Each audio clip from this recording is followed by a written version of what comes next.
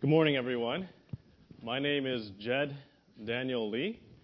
I am the treasurer for the Oregon Youth for Christ. And as the treasurer, so you'll be seeing me at a later time here today.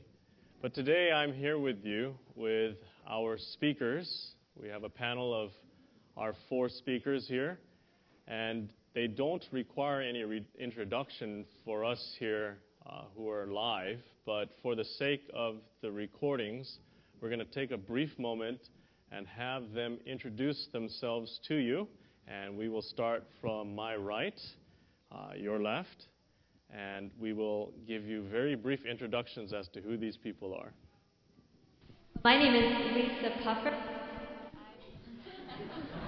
Lost in a canyon. I'm originally from Michigan, but I'm a licensed massage therapist and a lifestyle counselor from Uchee Pines, Alabama. And I'm currently residing in Idaho. Good morning. I'm Dr. Diane Burnett. I've done residency in family practice, but my interest is in doing natural remedies. Currently, I am in Idaho as well with Lisa. We are trying to build a ministry called Recreation Lifestyle Health, which will basically be trying to educate our people about the health message and using natural remedies. I'm Dr. Neil Nedley. I'm an internal medicine physician that runs the Nedley Clinic in Ardmore, Oklahoma, and I'm also the president of Weimar Center of Health and Education. And we, of course, at Weimar offer the full pre-med, pre-nursing. Our school just got approved for an RN program, and we're very much into nutrition and lifestyle and soul winning at Weimar. In fact, you can't come to Weimar unless you're involved in those things in an intimate way. My name's Dave Fiedler, and I'm a recovering school teacher who spent 20 years teaching Adventist history and finally decided I ought to just get on the stick and try to make something come from all those lessons that nobody else is doing anyhow. So now I'm the president of Adventist City Missions, based out of Wichita, Kansas. Well, thank you, distinguished members of our panel. And I do have approximately 21 questions. I will not guarantee that we will get through them all. We have a little less than an hour. So we're just going to go ahead and start with the questions right off the bat. And this is something, I try to categorize these as best as I could, but some of them will be related, and we will just go through them one at a time. This is a question that I've been asked myself, and I've asked myself personally to others. It states, since Jesus ate fish and lamb, isn't it fanatical to tell people that they should not eat meat?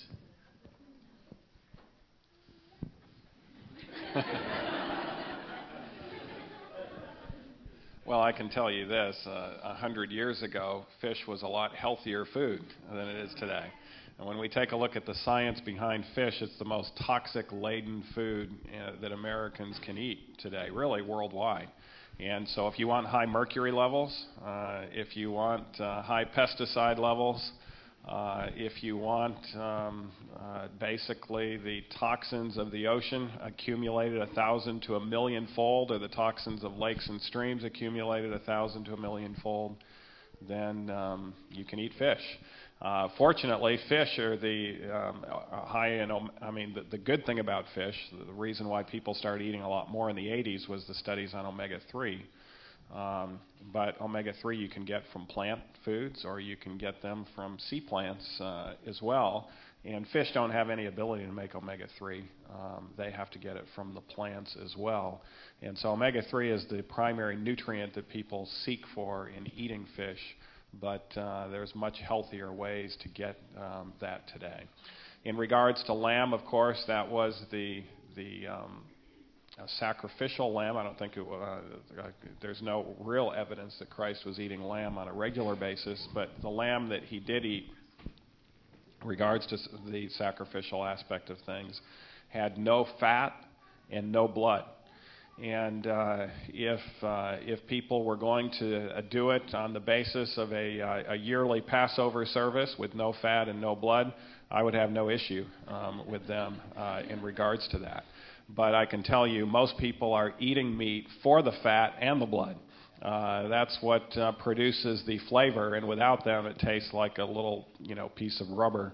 And so it's not necessarily appetizing. It was to be a symbol of sacrifice and not a symbol of abundance in eating the lamb. All right. Thank you, Dr. Nedley. Anyone else? I would like to make a few brief comments on that, too. As you look at the Bible and some of the things that we see that were practiced, a lot of the things, as we look at God's people, there were things that were allowed and not necessarily God's ideal choice. When you look at the diets in the Bible, we know that the ideal diet, especially when man was in his prime state, was a plant-based diet. After the fall, God added another item, and as we go through the biblical history, we see the Bible diets come basically in two categories. When we look at the flood, that was when meat was introduced. Then we see the Exodus diet, and God's ideal was manna. It wasn't God's plan to feed man animal flesh. We look at Daniel's diet. We look at John the Baptist's diet. There was no meat in their diet. And if you ask yourself the question, which of these diet plans were given for strength? You would have to answer the question that the original diet, and even the diet after the fall for fallen man, was what God wanted for strength. And the diet that was given that allowed meat was for a specific purpose. And we're told that that was because when God looked upon the earth and he saw man, that the longer they lived, the more evil they became. And it was God's specific purpose to allow man to eat meat for two reasons: to decrease their lifespan and to decrease their intellectual power, because they were using it for evil. So the specific diet of eating meat was for weakness. And as we live at the end of time where we need all our mental faculties, we need to choose, do we want a diet for strength or a diet for weakness? Thank you, Dr. Burnett. And Jesus never ate that stuff on the Day of Atonement. All right. Thank you, Mr. Fiedler. So, in line with our questions about diet and food, what do you say to people who worry about getting enough calcium and vitamin B12 on a totally vegetarian diet? Yeah, stop eating meat and quit wasting the calcium you are getting. And as far as the B12, this is one thing that we had wanted to do, particularly at UG Pines. Over and over again, we had people come in and we would do lab tests at the beginning when they first came in. And then we would do it again at the end of the program, 17 days later.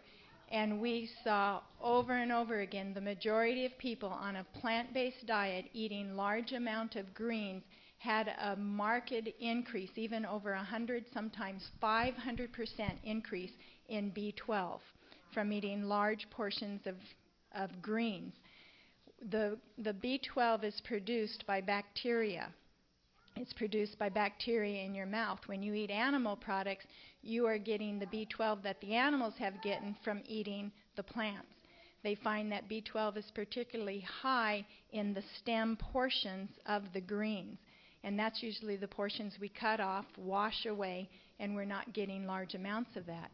So it's been our experience that B12 does produce in large portions in the body, is built up by eating a plant-based, particularly greens diet. Anyone else?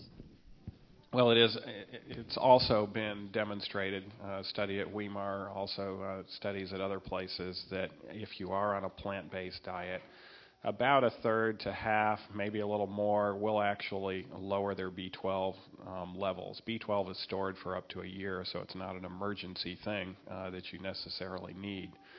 But it is produced by bacteria. And it is true, if you don't wash your fruits and vegetables, there's a lot of B12 in the dirt. If you don't brush your teeth, the bacteria in your mouth produce a lot of B12. And if you have an incompetent ileocecal valve, your colon is teeming with B12, and you can backwash some of that into your small bowel where you absorb it. However, we recommend that if you are cutting off the stems and if you aren't eating, plant sources that are going to be available, and if you're not eating, which is best, not to eat the animal-based foods, B12 supplements are very, very inexpensive. They're best chewed, and you don't need to take them on a daily basis. If you're a young person, probably on a monthly basis would be enough. As you get older, you absorb less of it, so you might need to take it on a weekly or maybe eventually on a daily basis. But just be safe and make sure you're not short in it, because there are well-documented cases, even among health reformers, who have had significant issues with B12 to the point where they get their gait gets permanently affected, and some of their nervous system gets permanently affected. And I want to make a follow-up question, response with that too. There are things that destroy our ability to absorb any of the B12 that we get in. Sometimes the injections are the best form that you can get. If you've had extensive antibiotic programs in your history, sometimes that destroys the body's ability to absorb your B12 or to make it within your system. A lot of other things that are disrupting the digestive program, the digestive system, will make it hard or even impossible for you to absorb B12. And that would make it necessary for you to take a supplement in. Should mention something about calcium as well. Calcium is best in greens and not in dairy foods. You absorb far more in green vegetables. And osteoporosis is not so much a calcium deficiency as it is a vitamin D deficiency. And we know vitamin D is much more crucial in regards to the development of osteoporosis than the amount of calcium in your diet. That light was reduced just to show you how much vitamin D you're getting inside. You really need to get outdoors in ultraviolet light in order to be able to absorb that the vitamin D, or take a D supplement. But D deficiency is a much more major problem in our society than vitamin B12 deficiency, and that needs to be highlighted. All right, thank you very much for that, Doctors Nedley and Burnett, and humor as well. So bottom line, people that are on a plant-based diet needn't worry as much about these issues as other people make it out to be. So, moving on, with all the studies that show wine is good for the heart, shouldn't we encourage the moderate use of wine? It is true that if you drink enough alcohol to get cirrhosis of the liver, you only have a 25% chance of dying from heart disease compared to someone in the general population. The problem with alcohol is it's the third leading cause of death in our country. That's from the Centers of Disease Control. The World Health Organization recommends zero alcohol as optimal health. Alcohol, even in low amounts, 1 drink every 15 days in a woman increases her risk of breast cancer by 60%. The studies on alcohol and cancer are conclusive. And, of course, when you take a look at what happens with the brain in regards to alcohol, after alcohol is on board, it takes 2 weeks for critical abstract thinking to return, as far as that real fine-tuned thinking where it requires disciplined thinking. Of course, you can drive an automobile the next day, but that doesn't require abstract critical thinking. Otherwise, we wouldn't let 16-year-olds do it. And so it is. It's something that is best abstained from mentally and physically, and it would certainly save a lot of premature deaths worldwide if people would abstain from it. Thank you. Anyone else? All right, well then, under the topic of alcohol, what about the possibility of alcohol production in the stomach when you mix fruits and vegetables together? nowadays, you know how these juices are very popular when they blend different forms of fruit and green leaf vegetables. Are these okay to drink? Is it recommended to eat fruits and vegetables together? We have several different passages in our Spirit of Prophecy that makes mention that it's best not to mix fruits and vegetables together. In those passages, one of them says that fruits and vegetables eaten together form an acidic condition.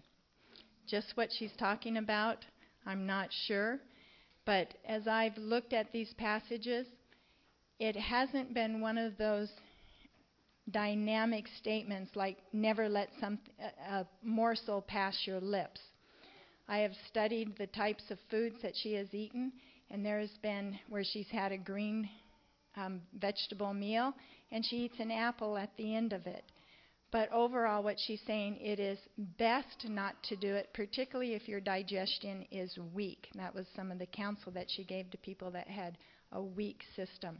So I think it is best to follow that counsel, because it is inspired, that we try to divide our fruits and vegetables as much as possible. But I don't think it's one of the largest forms of the things that we do in our dietary habits that cause the biggest problems.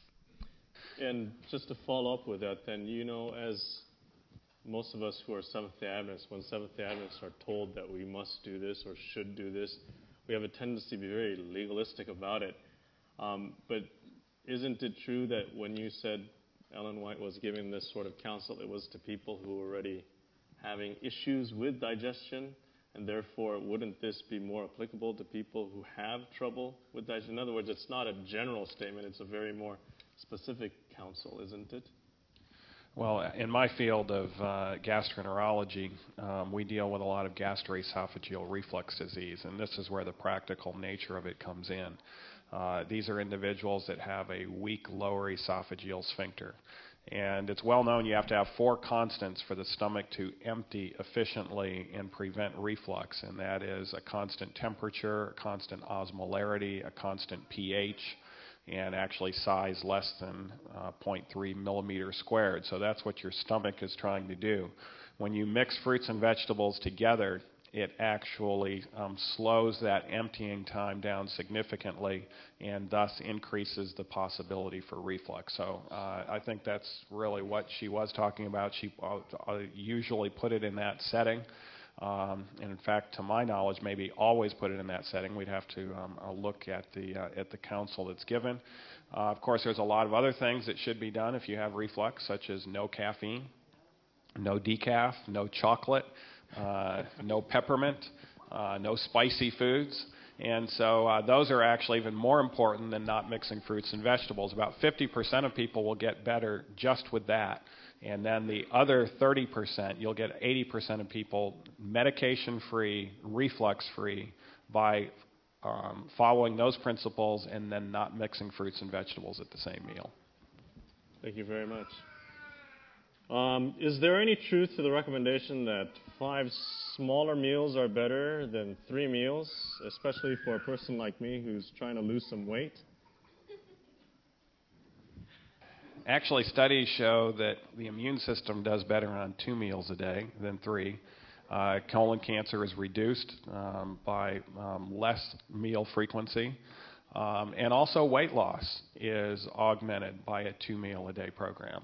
Ellen White spoke about the advantages of a 2-meal-a-day program, but she didn't make that legalistic, as you mentioned, across the board. She said some were not going to be able to maintain their weight doing that.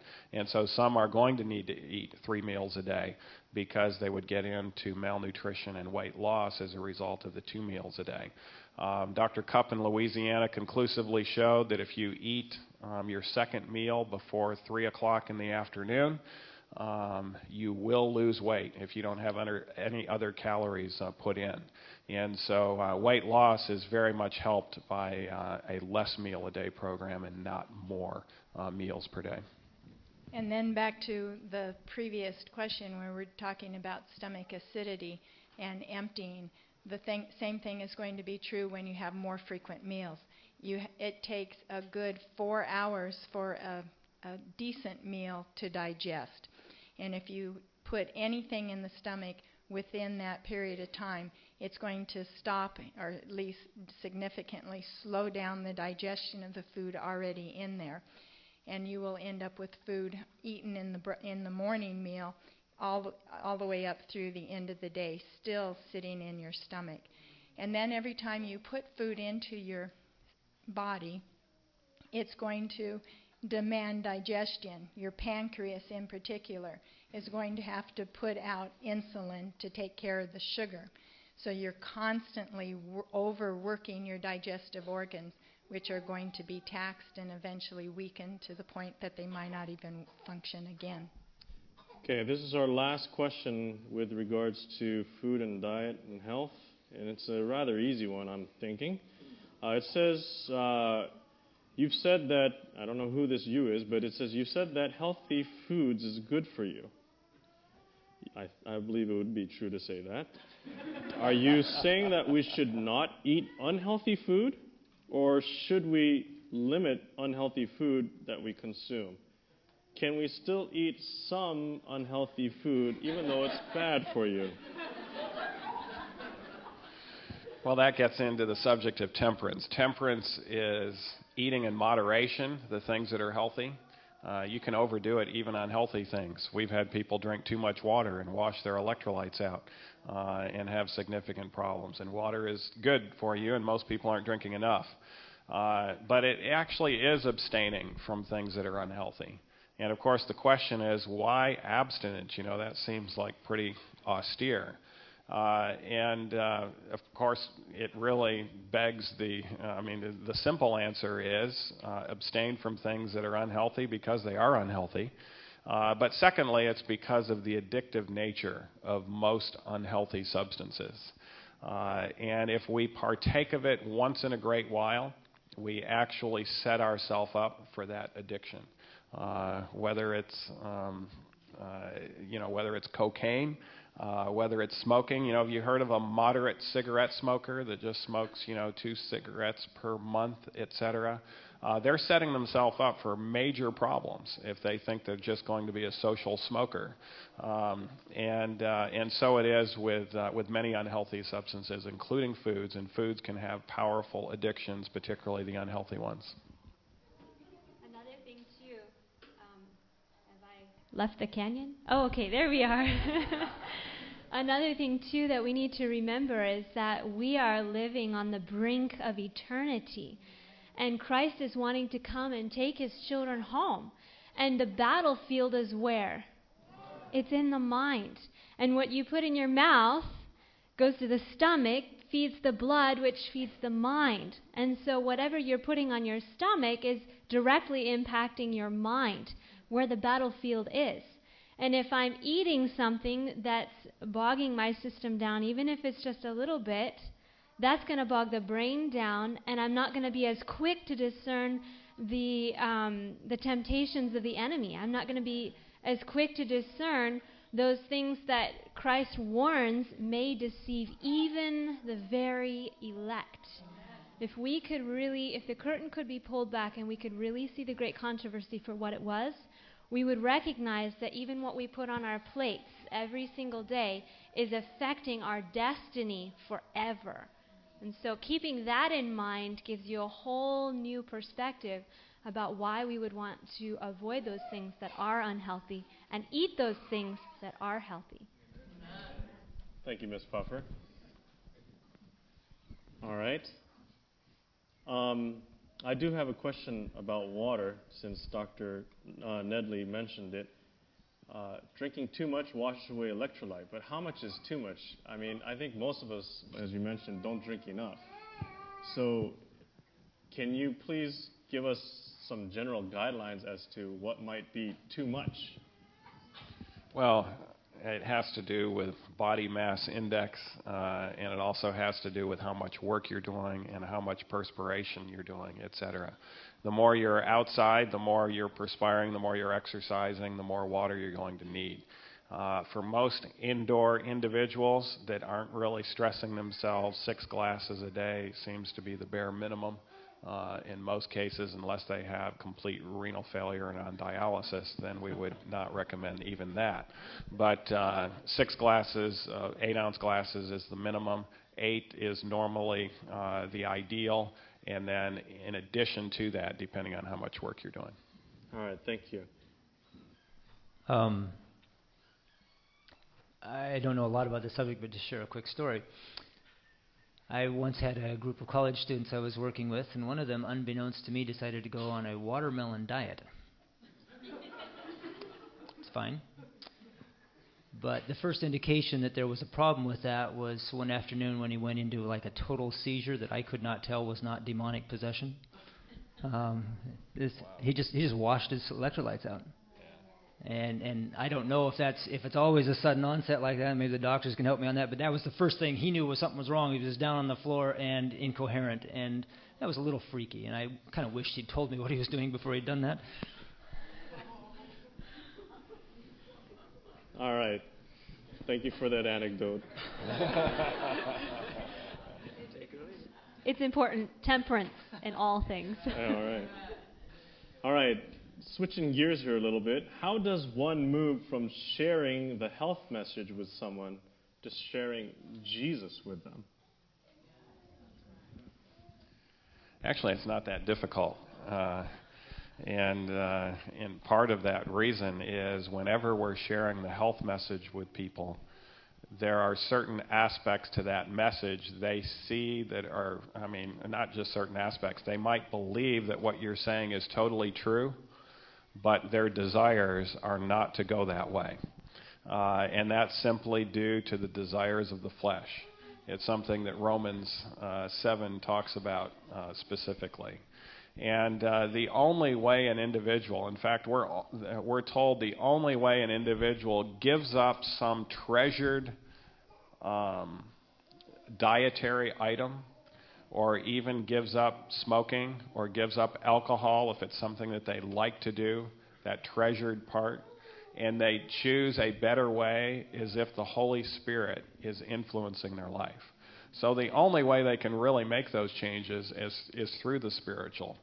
So I think to just give people information on what is right and wrong without having them introduced to the power to help them overcome is bordering on malpractice, because it's really giving them information that they have no power to necessarily utilize in their life. And so it actually does, when people understand that concept, they're very open to the spiritual aspect of things. Another way it really helps is to talk about the frontal lobe of the brain and all of the research there, because that is where spirituality, morality, and the will is centered. Secular studies show that. And the frontal lobe, in fact, one of the nice things about the latest research, studies are now showing whatever adversely affects the frontal lobe of the brain adversely affects longevity. Whether it's music, whether it's TV, television, by the way, entertainment television. For every hour of entertainment television or movie watching that you do, you lose 20 minutes of life as far as longevity is concerned. There's been multiple studies now come out in the last few years just on longevity. And people are wondering, why is it? Because of the sitting? No, because doing homework doesn't decrease your longevity in your sitting when you're doing homework. Sitting in a classroom does not decrease longevity, but frontal lobe suppression does decrease longevity. And so things that enhance the frontal lobe ought to be able to enhance longevity as well. And so there's great tie-ins with the spiritual and all of our health aspect of things, and we shouldn't divorce it from the spiritual. And I just want to say there's times where you can only share some health information that people aren't necessarily open. But if they've come to you to begin with to ask you about health, and you give them a few items to do, and by the grace of God they do them, they're going to reap the physical benefit. And as Dr. Nedley says, anything that gives you physical support, it is going to clear the frontal lobe where the Holy Spirit is speaking to you. And as they start to gain confidence in what you have done for them physically, they begin to wonder about the God that you serve. And I've found in most situations, I always asked someone if I could have prayer with them. When I was in practice, just individually out of my home in Arizona, most of my clientele were New Agers. They were Buddhist. They were from different Eastern spiritual walks. And they all came to me knowing specifically that I was a Seventh-day Adventist Christian. They knew from the people how they talk that I always had prayer with them. And I never had one of them refuse that I would have prayer. And I remember one woman particularly. She was Buddhist. And at the end of counseling with her, I asked her if I could have prayer with her. And she said, well, certainly. So I had prayer with her. And at the end, when I finished the prayer, as I looked up, she had tears streaming down her eyes. And she then told me a story of how she had been touched at different points by Christianity, and that I had touched on a chord there. And so it is an opening wedge.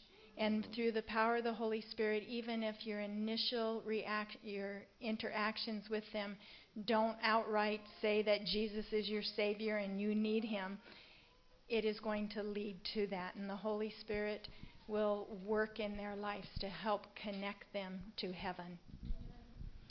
In the restaurant, we have, of course, we're a healthy restaurant, right? So people ask questions about health. It's kind of weird to me. I mean, I would not go to a restaurant to ask questions about health, but they do. So, but anyhow, and it has struck me. It's just amazing how open and how trusting they are of our answers. I don't know. It's like the public is incredibly incredulous. Why they trust people like us, I don't know. But anyhow, but in talking about health, one of the easiest things to do is just mention my own motivations. You know, I want to be healthy because I get a kick out of helping people. You know, and they sit there and they think about that, and they know that it's true because that's what we do at the restaurant. You know, and feel free to share your own motivations. You know, why is being healthy important to you? Just because you want to live long and selfish life? Is that what you want to do? You know, no. Just share your motivations, and that will, in my experience, that touches a nerve with them.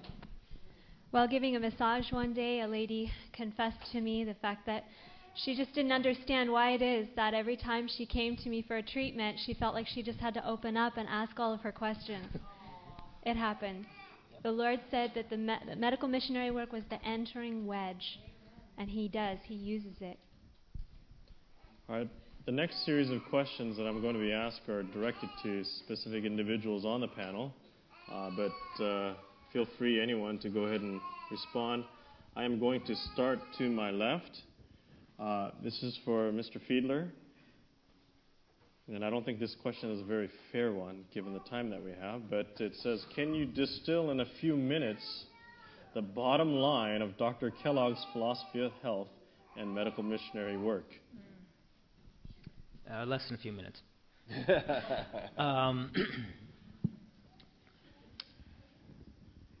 During the time period when Dr. Kellogg was on track with his philosophy of medical missionary work, which would extend, I would say, up till about 1894-5, give or take. Maybe up to 96, if you want to be charitable. His philosophy was essentially that we should follow the example of Christ, who did good, who went about proactively seeking to do good, who did not wait for people to come to him to, always press the question of, heal me. Now, there were those who did seek him out, but he went around seeking them. We should be proactive in our efforts to do good. We should be, he would have used the term non-sectarian, which developed into problems later on. But basically, you do good to people because they are people, not because they are Seventh-day Adventists or not because you think they're prospective Seventh-day Adventists. How many lepers did Jesus heal? He healed 10, okay? Not everyone will respond, but you do good to the best of your ability. And the key thing, the underlying thing, which really I would stretch this from Dr. Kellogg all the way to the full scope of the Great Controversy. Every aspect of the Great Controversy can be boiled down to a simple question of, do I believe that God is going to take care of me? If God will take care of me, then I am free to take care of others. If I don't believe God is going to take care of me, then I'm going to have to spend some of my time taking care of me. Jesus did not spend a lot of time taking care of himself. Okay? But the only thing you could point to that said he took care of himself was, he probably ate, yeah? And he followed the leading of the Spirit to leave Galilee when they were going to kill him prematurely. But other than that, you don't find him doing a lot to take care of himself. So that would more or less be Kellogg's position, was that the real heart of medical missionary work is love. And it must be shown rather than merely preached. And that, of course, is what got him in the bad graces with a lot of ministers, which led to problems. But anyhow. Thank you. How does this person go about opening up a city mission post? How long does it take? How much money is required to start it? Is it best to have a health food store or a restaurant or both? Can you share some from your experience? I trust it will be different in every location. So this is more of an anecdote than a real answer. We probably put $600,000 into our store to get it up and running. Well, no, I could split some of that out for the farm. Probably $400,000 into the store, into the restaurant and the store. How long does it take? Yeah, too much variation. I mean, if you hire a bunch of guys to come in, they can slam up a restaurant for you in about 3 weeks. If you're going to do it yourself, trust me, it takes a lot longer. And there's real questions as to whether you ought to do it yourself or not. We probably spent a lot of money just on our business and occupation tax. It's $30,000 a year for our piece of property, whether we have a building there or not, just to have the property. So spending time trying to save money, you may be wasting more money on taxes. It's hard to say sometimes. It will vary. The Lord will have to do many things very quickly that we are only beginning to figure out how to do. Yeah. All right, thank you. This next question is in regards to depression, I believe. It says, can a person replace the serotonin uptake in the brain naturally and slowly enough to get totally off of medication? Yes. Thank you very much. If you wouldn't mind sharing just a little bit more.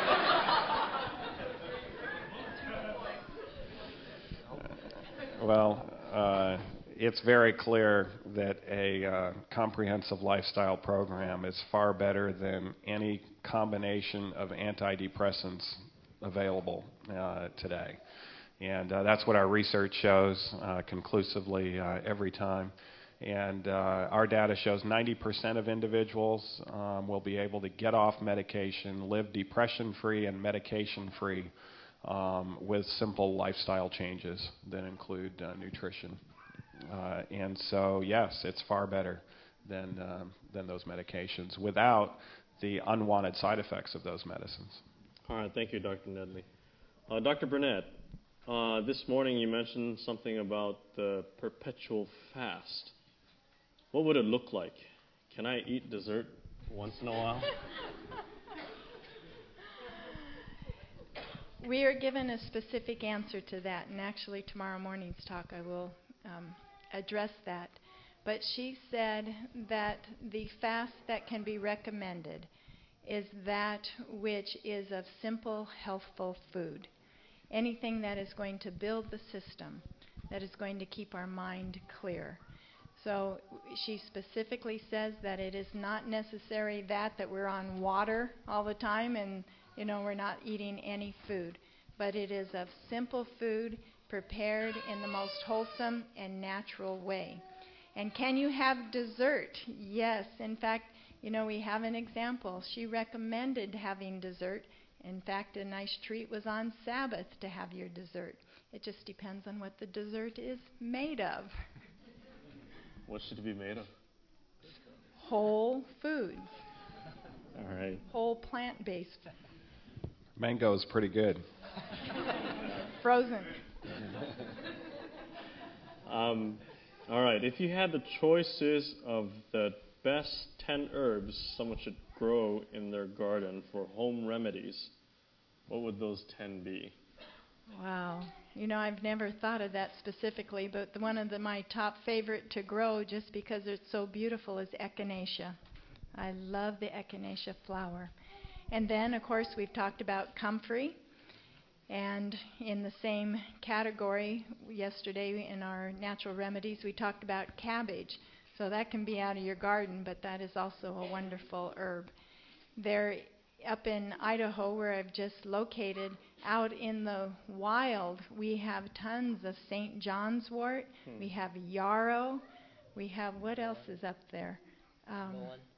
Mullein. Mullein is very, very good. So some of these are very easy herbs to grow. So those are the top. I can't come up with 10 right now, but those are some. Garlic is another good one. Yeah, garlic. Another one that would be garlic and onions, both in the oregano would be good. Thyme, sage, I use that. I heard red clover. Very good. Anything you'd like to add, Ms. Puffer? All right. We just have a few more minutes, so just a few more questions. Is there any principles that you can share from the scriptures and the writings of Ellen White on how young people especially can prepare and play their part in the medical missionary evangelism that's needed in these last days? Amen. We need young people to embrace the medical missionary work and to go forward. I was fortunate that I was raised with a mother who is a health educator. So I grew up doing hydrotherapy, utilizing natural remedies in my home.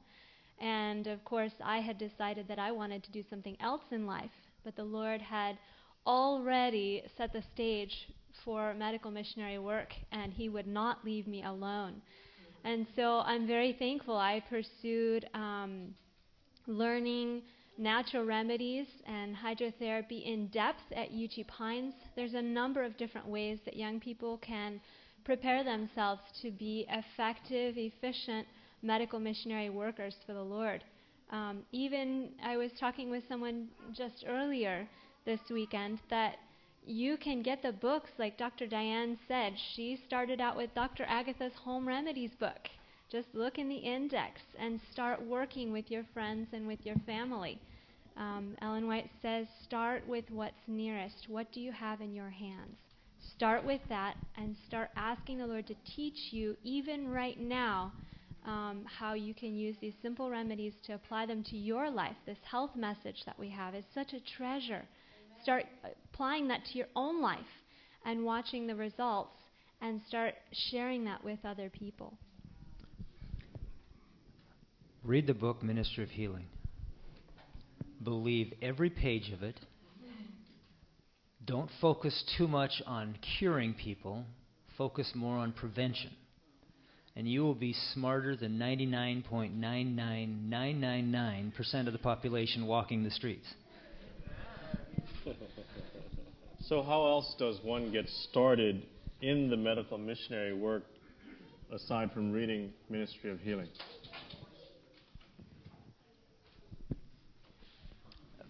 In terms of training things, Lisa had some good ideas. I mean, I know there's at least 2 or 3 good sets of YouTube videos on how to do hydro. Complete classes. 15, revulsive this and contrast that and all the whole business. Okay, you know how to watch YouTube videos. Come on, don't tell me you don't.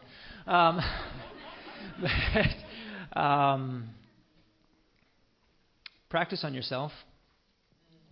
The big problem you're going to run into is once you start living a decent lifestyle, you're not going to get sick enough often to have any experience of practicing. Every time something goes wrong is a golden opportunity. I got a 3rd-degree burn once. That was great. It was the first chance I really had to play with that game. I don't get sick, so I don't have much chance to do that. But then convince a few happy guinea pigs to go along with you. Enroll at Weimar and take the 1-year medical missionary course. And if you want to go further, we have the pre-med, we have pre-nursing. We're starting a nursing school there as well. And you'll get all of the scientific backing as well as the Spirit of Prophecy counsel mixed in and make you highly effective in reaching all classes. And then this is for young or old. Our church is rich, wealthy with materials that you can just pull, where there's on DVD from multiple programs. Dr. Nedley's programs out there, Vicki Griffin's programs are out there, where you can just take them, the CHIP program, and start using them. Should a person get involved in wellness or the medical missionary work if that person is actually struggling with chronic health issues themselves? Absolutely, they should get involved on a personal level first, and then in reaching others.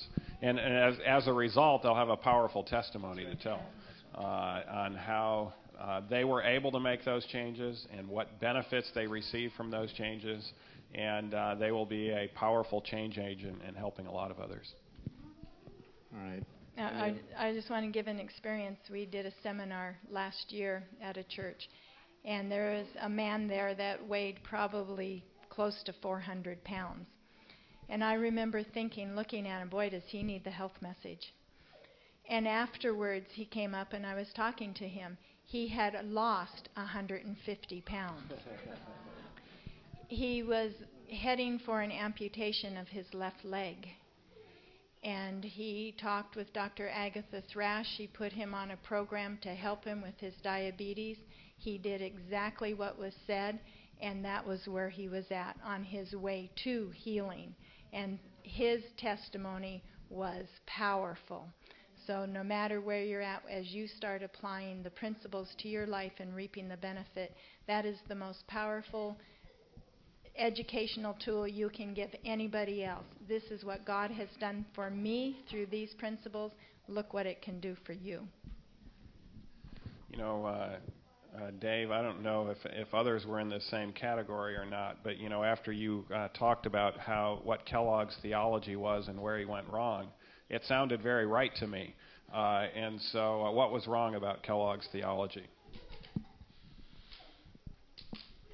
Kellogg's theology was adversely impacted by the single greatest mistake he ever made, which was marrying his wife.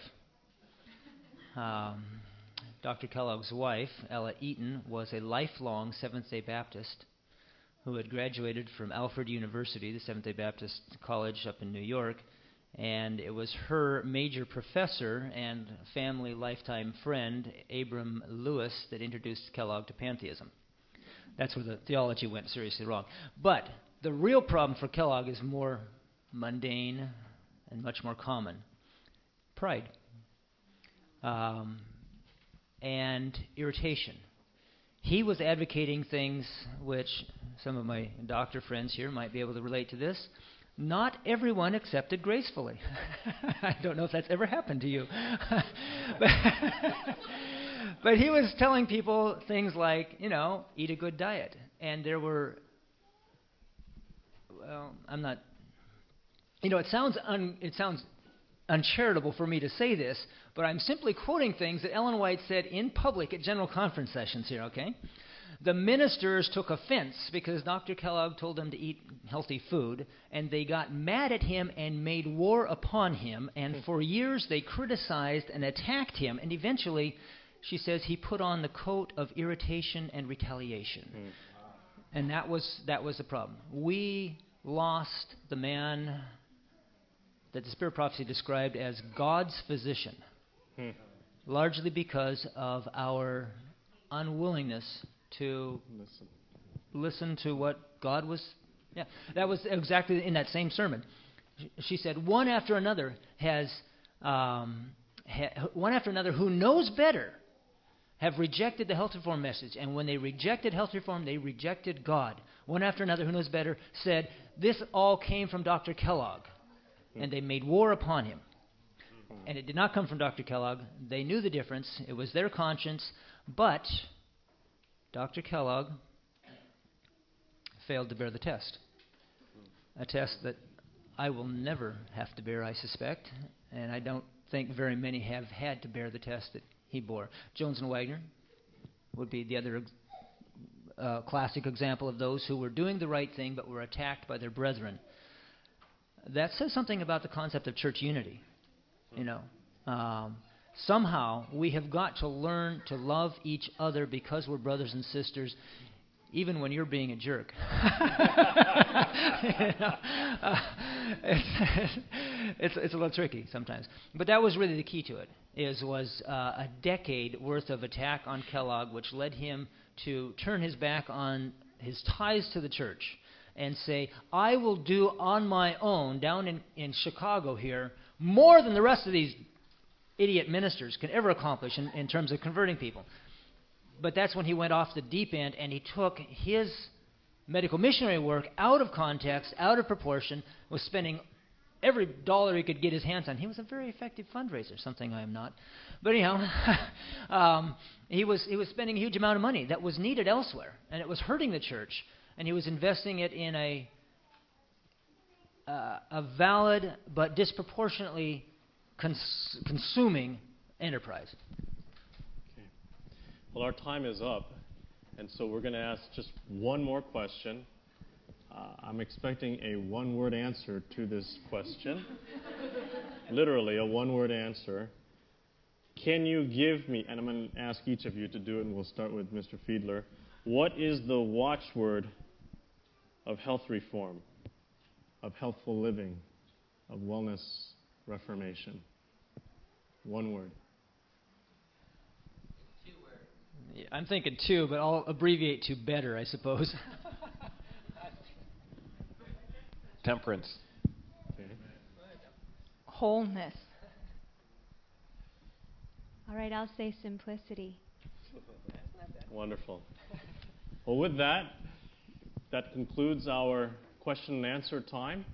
I'm going to ask that everyone just remain where they are, and we'll just bow our heads and close this session out with another word of prayer.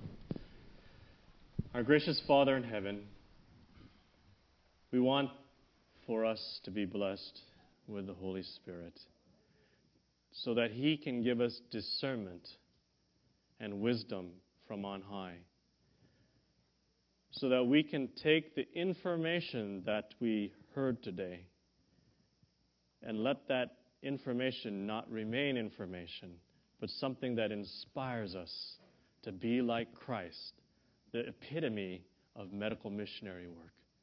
Help us to model ourselves after our Savior and our Creator in reaching out to others in selfless medical missionary work. Bless us to that end, we pray in Jesus' name. Amen. This media was brought to you by Audioverse, a website dedicated to spreading God's Word through free sermon audio and much more. If you would like to know more about Audioverse, or if you would like to listen to more sermons, please visit www.audioverse.org.